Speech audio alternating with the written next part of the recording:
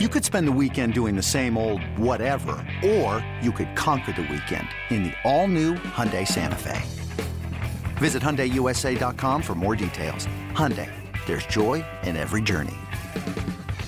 You love them, you hate them, and you can't stop talking about them. Announcers, analysts, pundits, they're all fair game. It's Sports Media Mayhem with Alex Reamer. Time to let it rip. And I also want to switch gears here and talk about this. And again, Brad, given your experience representing ex-athletes going to the media, I think you're the perfect person to talk about this. So obviously, throughout the NBA Finals, Draymond Green's podcasts and his media opportunities have been a big talking point. He's recorded more podcasts than points he averages in a game. That was one of my favorite stats.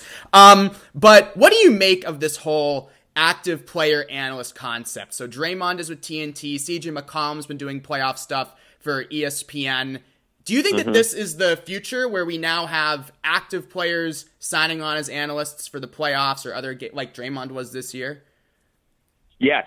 I mean, when it comes to technology and social media, I'm a functional moron. But I do visit with a lot of college-age athletes, and now it's all about Instagram. NIL is now almost a year old. I think the Supreme Court decided that case right around this time last year. And younger athletes are mirroring what they see their older athletes and some of their idols doing. And now almost every college player is trying to plot his future as a brand. Right. Every player is now thinking about, what is my logo going to be? I mean, I remember the first time I saw TB12, somebody that worked for Tom Brady sent it to me on an email and showed me it. And I was like, it looks kind of interesting. And now it's, you see it everywhere. And I hate to keep going back to Tom Brady because your question was about Draymond Green.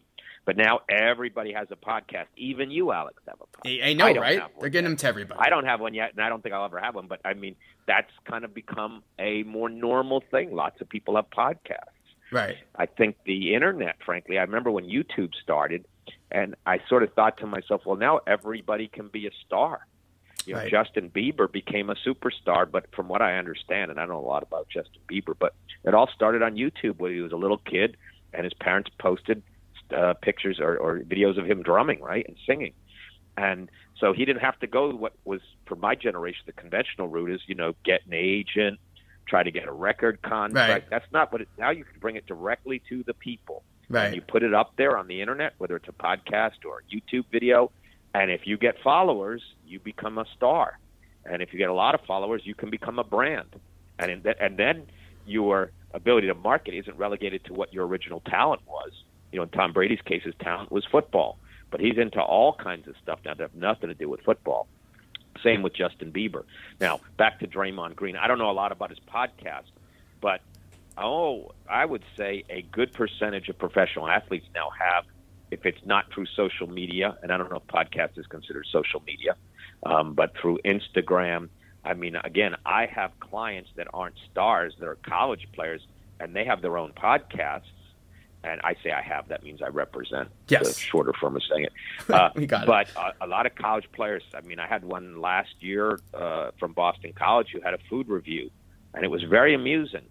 And it was successful, but it wasn't because he was a superstar NFL player. At the time, he was a wannabe NFL player, and, he had many followers watching his little food reviews where he'd go around local Boston restaurants and just talk about the food and whether he liked it or not. Yeah, no, you're totally seeing that, and I agree with you. I think that this is, and then for someone like Draymond Green, who already has a relationship now with Turner Sports, it's great for both sides because when he retires, he can just jump right into a full-time role, So it really, I again, that's exactly right. I a couple of weeks ago had a conversation with Cameron Jordan, who plays for the New Orleans Saints. So he got a job recently as a color commentator for the USFL. Okay. And he's been doing appearances on the NFL Network. And just in that conversation with him, it occurred to me that he's being really smart, and he's doing these little hobby-type like appearances so that once his career is over, and I think he's in his 12th year, he's going to very naturally and fluidly make a transition into being a broadcaster. He's a natural. I've watched some of his stuff. And I think when the NFL career is up, the broadcast networks are going to be clamoring over him, and he'll have a little bidding war.